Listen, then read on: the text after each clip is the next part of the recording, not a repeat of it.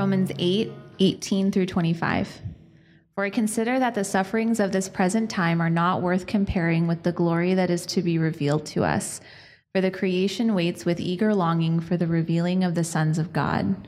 For the creation was subjected to futility, not willingly, but because of him who subjected it, in hope that the creation itself will be set free from its bondage to corruption and obtain the freedom of the glory of the children of God. For we know that the whole creation has been groaning together in the pains of childbirth until now. And not only the creation, but we ourselves who have the first fruits of the Spirit, groan inwardly as we wait eagerly for adoption as sons, the redemption of our bodies. For in this hope we were saved. Now hope that is seen is not hope. For who hopes for what he sees? But if we hope for what we do not see, we wait for it with patience. Let me just go ahead and pray for us right on the front end, and then we'll get started, all right? Father, we are gathered to celebrate Advent, to be together as a church family, but namely, Lord, to worship you, for today is your day. Today is the Lord's day. And so, God, we offer our time, our worship, our voices, our hearts and our minds, that we might just encounter you, be near to you, and be changed to look more like our Savior, Jesus Christ, in whose name we pray. Amen. So they say that our nation hasn't been more divided than it is right now, right? I mean, if you spend any time on the internet, you know that that's true, right? You know that our nation hasn't been more divided than it is right now. There's this huge debate that's really flared up over the last few weeks. People are super opinionated about it. People are being like mean to each other about it. You guys have probably seen it. The debate is, when is it okay to start listening to Christmas music, right? Like, that's what everyone's fighting about. Like, when is it okay to start listening to Christmas music? Let's do this. Like, how many of you guys are in the it's okay before Thanksgiving, right? Oscar, I know that about you. Courtney, not surprised, right? It's okay before Thanksgiving. How many of you are like, no, not until after Thanksgiving, right? Yeah, I mean, that's kind of where I'm at. I'm more like you can start Thanksgiving Day, like at the Thanksgiving meals when I think it's okay. But regardless of where you land on that spectrum, on that debate, we all kind of agree that we're mostly like in the clear now, right? I don't know. Maybe some of you guys are like, you're still not sure, right? Like, is anybody waiting longer, like just anybody? Okay, cool. No, really? Oh, okay. Yeah. Well, look, this is one of the most fascinating things I think about this time of year, is that it's the one time of year when everyone, regardless of creed, regardless of upbringing, we just kind of accept that the malls and the shops are going to be playing songs and hymns about the coming of Jesus Christ. Why is that? Why is that? Why do we have this regular annual rhythm of celebration around Christmas time? Like, why all the songs? Why the decorations? Why the rituals? Why the get-togethers? If you actually look into the history of all of our beloved Christmas traditions, from the candles to the tree decorating to the gift giving, all of those things actually echo the hope, peace, love, and joy that the first Christmas brings. That in the arrival of Jesus Christ, in the form of a baby, that God has begun his work of pushing back the darkness, of mending the broken, of righting every wrong, of reconciling us with himself, with the Creator, and making the world whole again, no longer broken, but whole again. And so these weeks leading up to Christmas Day, throughout history, we've been celebrating what has been known throughout church history as the Advent season. And that word Advent simply means arrival, all right? Advent means arrival. And so for Christians, the Advent season is when we celebrate the arrival of Jesus, the world's greatest gift. It's a time we celebrate the fact that Jesus came.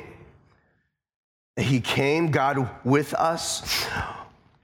But throughout church history, it's also a time where we recognize the waiting, where we sit in the longing, It's not just a time where we celebrate what God has done, but it's also a time where we long for what God has yet to do, how we look forward with expectant faith for when he will return again. And so if we're doing Advent right, we wrestle with that tension. It's not just fun and celebration and joy, it's also leaning into the longing with expectant faith. You know, it's one of the unfortunate things, I think, is how here in the West, like in Western cultures, we've turned Advent into this frenzy that we call like the holiday season or the Christmas season. It's the season that is more driven by consumerism than anything else. And I think that's a tragic irony. Right now, I'm not against the exchanging of gifts and things like that, but when we become so consumed by consumerism, that's a tragic irony, because it's an irony that the season that's supposed to mark the arrival of the one who satisfies our deepest longings somehow leaves us feeling overwhelmed and stressed, busied, alone, without peace. I think the danger is that if we're not careful, if we're not intentional, then the season can create for us this sort of perfect storm of busyness that will cause us to miss out on the voice of God, to miss out on what God might have to speak to us through this season. And so here's my challenge for you, my challenge for us, this is including myself. My challenge for us is don't waste this Advent. Don't waste this Advent season. Come on Sundays, ready to revisit the cosmic hope, peace, love, joy that Christmas brings. As some of you may have known from the emails that went out, our team put together an Advent guide to help ground you in the season during the week. We'll talk more about that later. But together, let's just slow down. Let's slow down through this Advent season. Let's slow down on Sundays through this Advent series and take a deep breath and just inhale the promise of a Savior who said that he would return again to make us whole and to make all things new. So we're going to be working through the traditional Advent lineup over the next 4 Sundays. That's including tonight. Over the next 4 Sundays, and traditionally the way that we're supposed to look at this in the church calendar is that the first 2 Sundays are more about the longing and waiting and anticipation. And the last 2 Sundays are more about the joy and celebration, right? And so the Advent lineup for 4 weeks is tonight we're going to look at hope. Next week, Oscar is going to bring us into peace.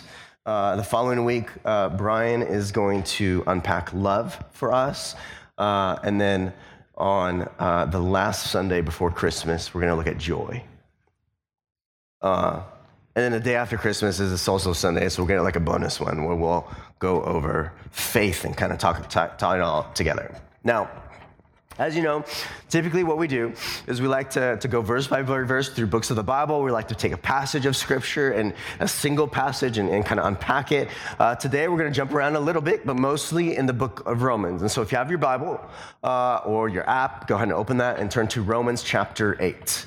And here's our first number point. Our first point number 1. Point number 1. We're going to talk about the reality of our hope searching. Let's just acknowledge it, right? Let's acknowledge that we all search for hope, the reality of our hope searching. Read Romans 8, verse 22 to 23 with me. The Apostle Paul's writing, and he says, "For we know that the whole creation has been groaning together in the pains of childbirth until now." And he's saying this after he's been going on about how hard suffering is, about how hard hardship can be in this world. And he just acknowledges, he says, hey, look, we know that the whole creation has been groaning together in the pains of childbirth until now, which is a really graphic description to say that this is really painful. Like sometimes things really are really hard. And verse 23, and not only the creation, but we ourselves, Even those of us who are Christians, who have the first fruits of the Spirit, groan inwardly as we wait eagerly for adoption as sons and the redemption of our bodies. Now, what does this say, these two verses? This passage says that every single one of us knows what it's like to search for hope. Every single one of us can relate to that feeling of what it's like to groan for hope. Even those of us who have the Spirit in us, Paul says, even those of us who have the hope of Jesus, the joy of the gospel, there's still a sense where we eagerly look forward to the day that our bodies will no longer give way, the day that we're reunited with our Maker, when all evil, sin, and death will be no more. You see, hope, in the truest sense, in the deepest sense, is part of our common human experience, is it not? We all hope. And if you slow down enough and listen closely enough, you'll notice that we use this language of hope all the time. We'll say it out loud. Sometimes we'll think it to ourselves, right? Like, I hope it rains again soon. I hope I get that present for Christmas. I hope I get that bonus at the end of the year. I hope that one person or that one family is at that Christmas party. Or I hope that one person or that family is not at that Christmas party. I hope science can save us with an effective vaccine. That's what a lot of people have been saying this year.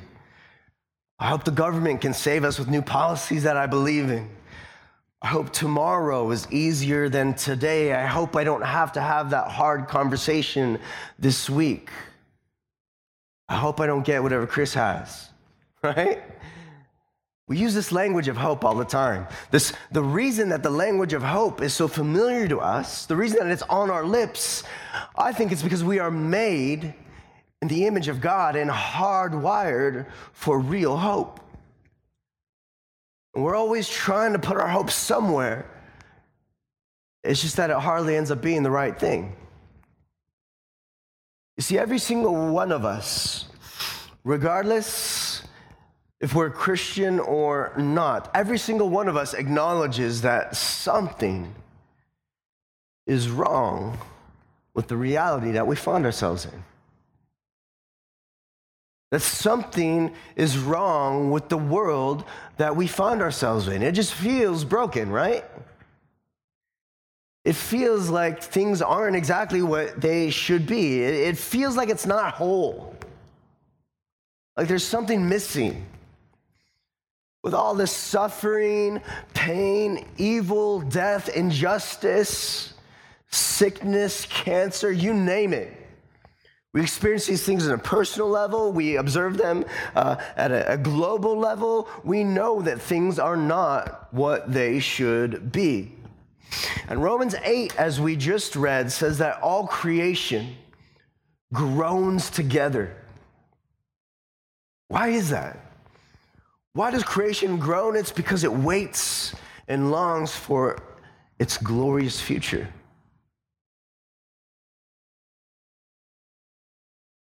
It waits and longs for what's missing, for what's not yet. That word groaning actually shows up a handful of times in this chapter, and it means to be in pain, right? It's like when people groan, well, when do people groan? They groan when they're hurt, right? They groan when they maybe break a limb, when they're dying, gasping, when they're in labor, when they're in great pain. That's when groaning happens. That original Greek word for groaning is stenazo. And there's different forms of it that you see all throughout Romans 8. And that Greek word was used around the first century to describe the types of groanings that you would hear in a battlefield. Even the best war movies had the hardest time depicting this kind of groaning. But in a real battlefield, like if you read interviews with veterans or things like that, in a real battlefield, when a battle ends, and all the noise starts to turn down. The shots and the bangs and the explosions start to fade away. The smoke and dust starts to clear out.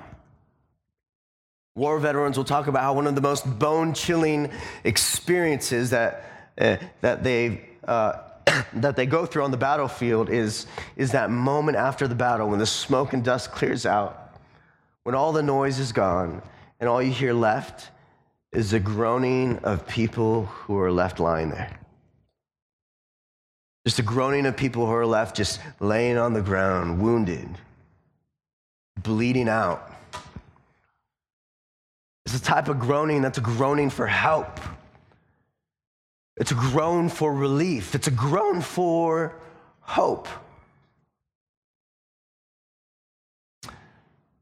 You see, in Romans 8, this is that kind of groan. Romans 8 tells us that we live currently in a time of groaning because we know that hope is available through Jesus Christ, but it's not fully here yet. He's going to come back. And so we groan. Creation groans. Creation itself groans because it's giving way to decay and destruction. Scientists, they call this the second law of thermodynamics. It tells us that the universe that we live in is actually breaking down rather than accelerating, right? It's one of the apologetic arguments against macroevolution, the second law of thermodynamics. It's why our bodies break down the older we get, right? I just turned 38. I know all about that, right? I can no longer just enjoy dessert. I now have to feel it around me for a few days, right? Even the freshly cut Christmas tree with its beautiful aroma that fills the room, fills up the whole house, reminds us that we can't place our hope in created things. Because the beauty of that tree, it has a shelf life. Its green color, its aroma will fade. Eventually, you'll find yourself sometime end of December, early January, like dragging out a dead tree while all its pine needles, once beautiful pine needles, end up like all over your yard. We can't place our hope in created things. You see, one of the things I love about the scriptures is how you find places like right here in Romans 8, and all throughout the Bible where it's just, the scriptures are just totally honest about how we suffer. It's honest about how we long. It's honest about how even in the Christian life we groan and we long for hope. We wait for it. The Bible doesn't try to hide the fact that life is hard and that the world is broken and that humanity is a mess, even for Christians. It owns that fact. And like the rest of Romans 8, the scriptures invites us to just pray and trust God in the middle of that mess. Karl Marx was often accused religion of, he called it the opiate of the masses. He said religion is the opiate of the masses, that he was comparing it to a drug that just would distract us from the pains of the world. That was his view of religion. It's like a drug that people turn to if they need to be distracted by the pains and longings of the world. But verses like these in Romans 8 show us that the gospel isn't a distraction from the pain. No, it acknowledges the pain. It acknowledges that which we hope for and shows us that real hope never dies. That real hope will be realized. Jesus is coming back. That's the good news of Christmas. That God is with us. God came to be with us. He's with us now, and to the fullest extent, he'll be with us again. And we know that he's going to be good on his promise to come again because he was good on his promise the first time. History has proven this. Now, before we get to the good news of Christmas, let's turn the corner and talk about why things got this way. Why is it that we find ourselves in a world where we groan? What exactly is it that is wrong with this world? Why is it that we find ourselves searching for hope? And so, number 2, we look at the reason for our hope searching. The reason for our hope searching. Why do we search for hope? If you were to stop, let's just say 5 people on the street this week and ask them what they think of life in this world, you'll probably get a whole host of answers, right? Like some will talk about things that they're thankful for, blessings of this world. Others will talk about difficulties and tragedies. But the reality is that there's this real tension, right? Now, on the one hand, we have this sense that there are good things in this world. Good things that anybody can enjoy, right? You don't have to have a personal relationship with God to see and acknowledge the beauty of a sunset or to feel the warmth of a loved one. We see that there are things in this world that are good, that life is a gift, and that it's full of blessings of things like family and relationships and music and art, get-togethers, parties, wood-fire pizza. But on the other hand, we also have this sense that something's gone wrong. And so we ask the question, why is this world the way that it is? Why is there that tension? After all the centuries we've been around, after all our human progress, after all our innovations in technology, why is it that our souls always groan for something truer, for something bigger, for something better, for something more beautiful, for something just more? Why is that? And Scripture gives us the answer at the very beginning by telling the story of how we came to be and what went wrong. In Genesis 1 and 2, the first couple chapters of the Bible, we read about how God intended the world to be. And it says that God created the world and intended it to be his beautiful, good design, right? When God made all creation, he called it what?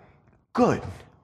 When he spun the stars into existence, when he fashioned the tiniest cells and quarks that make up every creature and everything, when he formed mankind from the dust of the ground, every step of the way, he stepped back, looked at it, and said, good.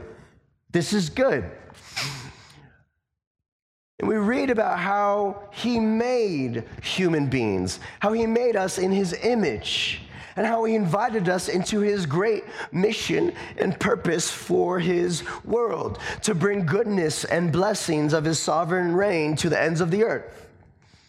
And he put humanity's first parents, Adam and Eve, he put them in a garden and told them to just enjoy it. He said, enjoy the garden, enjoy the fruits. Work and enjoy your work, till the ground, expand the borders of the garden to the ends of the earth. This is the good life that we all were created for. But then in Genesis 3, something awful happens. What happened? Sin. In spite of the blessings, in spite of the goodness, Adam and Eve sinned. We call this the fall of humanity. Sin entered the world when our first parents chose to doubt the goodness of God's rule over creation and decided to try and work against it. Creatures deciding to live their lives their own way without a relationship with the Creator. And that is how we define what sin is. Sin is essentially doubting what God reveals in his word and choosing to live our lives without him, without that relationship. Figuratively taking God off his throne and putting ourselves in that place. And when Adam and Eve did that, when that first happened, when sin entered the world, things just spiraled, didn't they? Things spiraled. The order of creation gets flipped on its head. And ever since then, every single person who has been born afterwards, except for Jesus, every single born afterwards has been born into sin,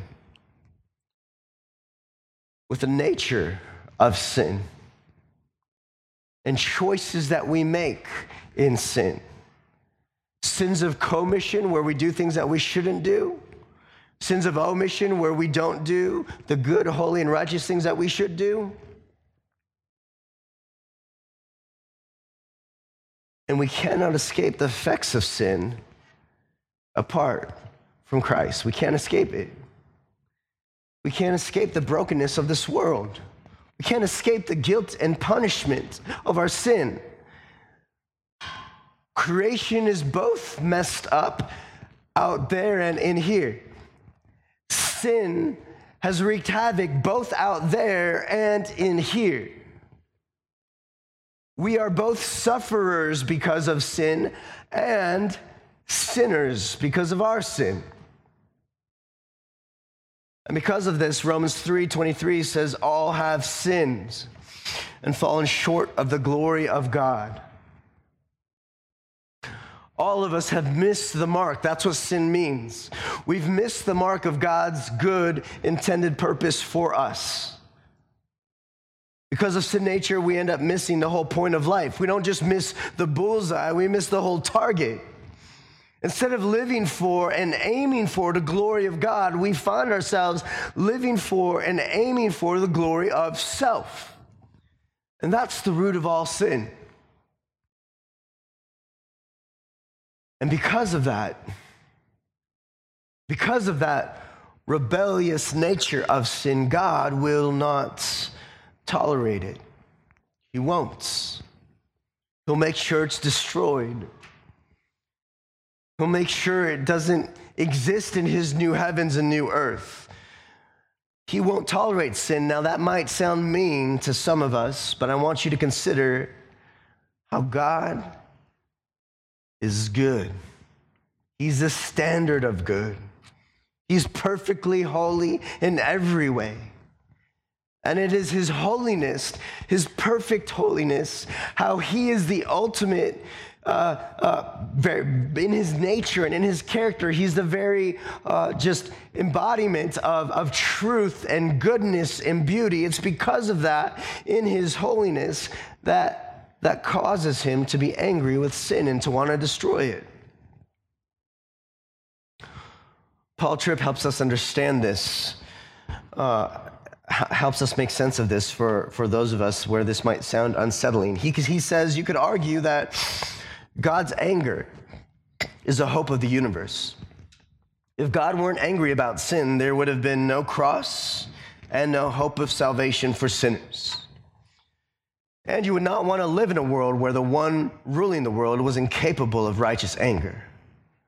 God's anger with sin is a product of his holiness. What is the reason? What is the reason for our hope searching? Because sin has entered our world. Because sin has entered our hearts. Think, Michael. And so we search for a remedy. We search for a remedy. This is point number 3. We'll close here. The remedy for our hope searching.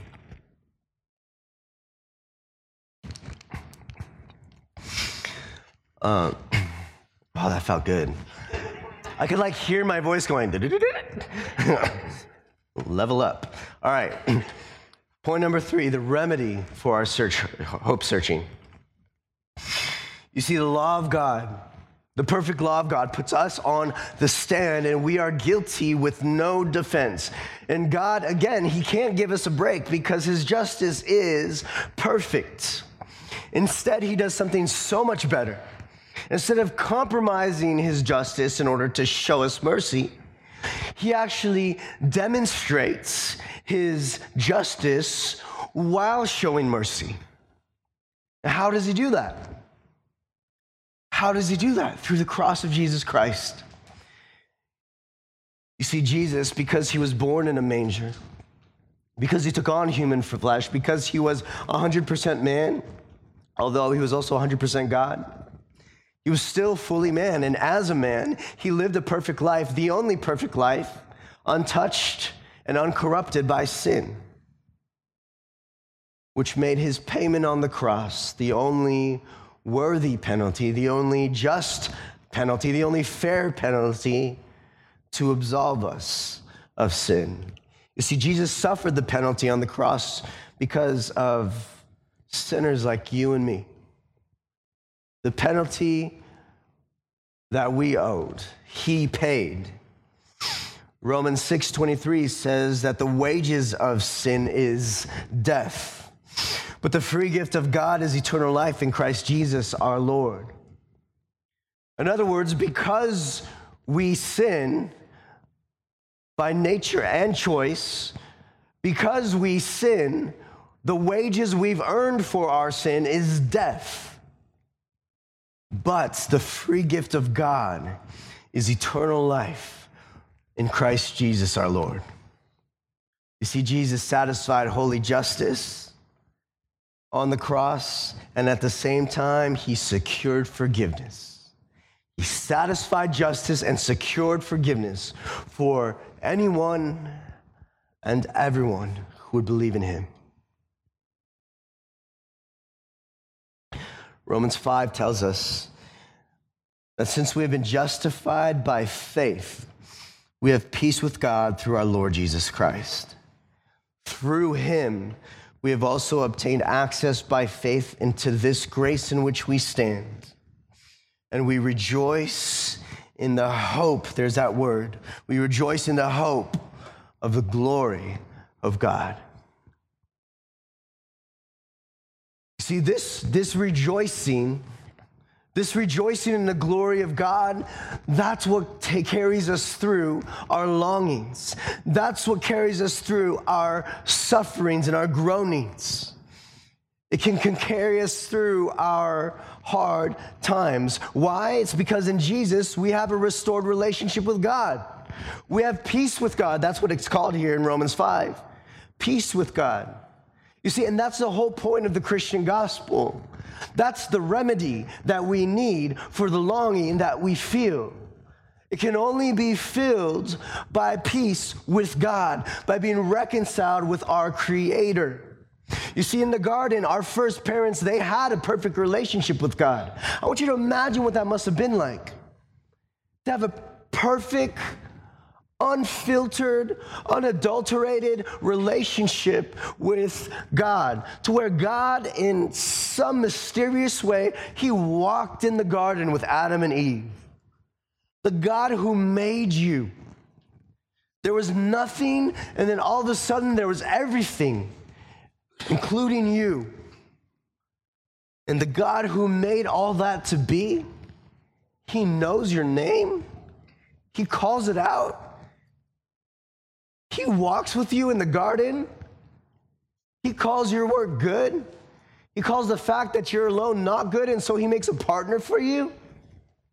And he tells you, have fun, flourish, multiply, till the ground, expand this garden, enjoy whatever you want, just not from that one tree. Show me that you can live under my sovereign rule. Trust my truth, my goodness, the beauty of what it means to know me and relate to me. In all his glory, God was there with them. Imagine the voice of the Lord being able to speak to them in the same way that I'm speaking to you right now. That relationship between God and man was severed by sin. And the whole book, the whole scriptures, from Genesis to Revelation, is how we get back to that. Every point along the way.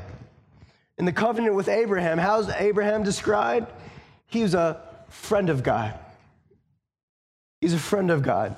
And in the covenant with Moses, right? Like God delivered the people, and he's going to lead them into the promised land. And he says, go on ahead, you go on ahead, right? Like, I'll be over here, Moses, you go on and take the people ahead. And Moses is like, are you kidding me? You're our God. What hope is there? What future is there if you're not with us? With David, in the midst of his sin, in the midst of his imperfect ruling as Israel's king, he says in a song that he wrote, gushing from his heart, that the one thing that he wants more than anything else, the one thing that he desires, the one thing that he asks for, is to dwell in the house of the Lord and inquire at his temple. In the New Testament, Jesus reconciles enemy with enemy. We're told that we're given the ministry of reconciliation. In the book of Revelation, which we're going through as a church right now, we're told at the very end that God will be with us again. That's the whole point of the book. The whole book is about how to get back to that severed relationship, reconciled with God, peace with God, as Romans 5 says. Our hope is in the glory of God, to see it cover the earth as waters cover the sea, and to savor it. To savor it and to enjoy it with our Creator. And look, that's how we begin this Advent season. We begin this Advent season by feeling the deep longing, the deep restlessness that we all have for the glory of God. We groan because we're starved for the glory of God.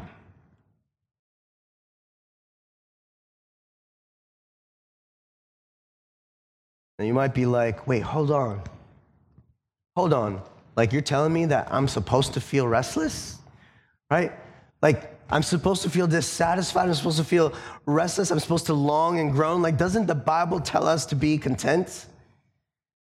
And yes, it does. The Bible tells us to be content. But where Paul famously says that in Philippians 4 comes right on the heels of Philippians 3.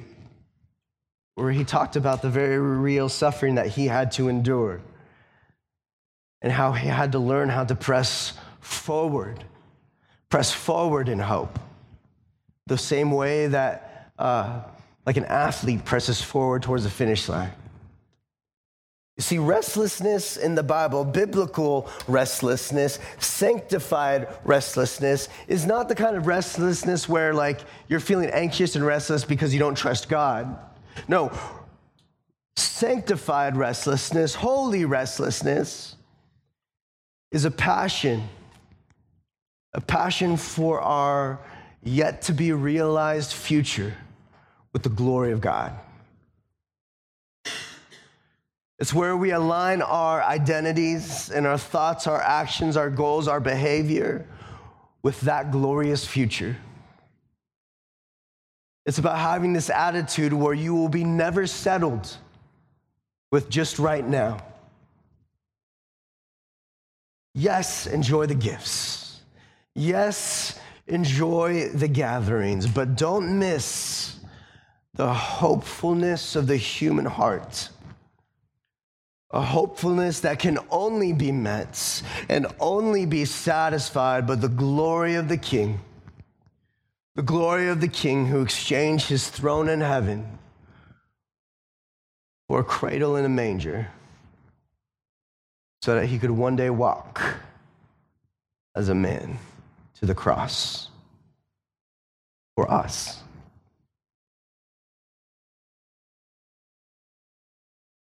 This is how we sit on hope at the beginning of the Advent season. Thank you for listening to the King's Cross Church podcast.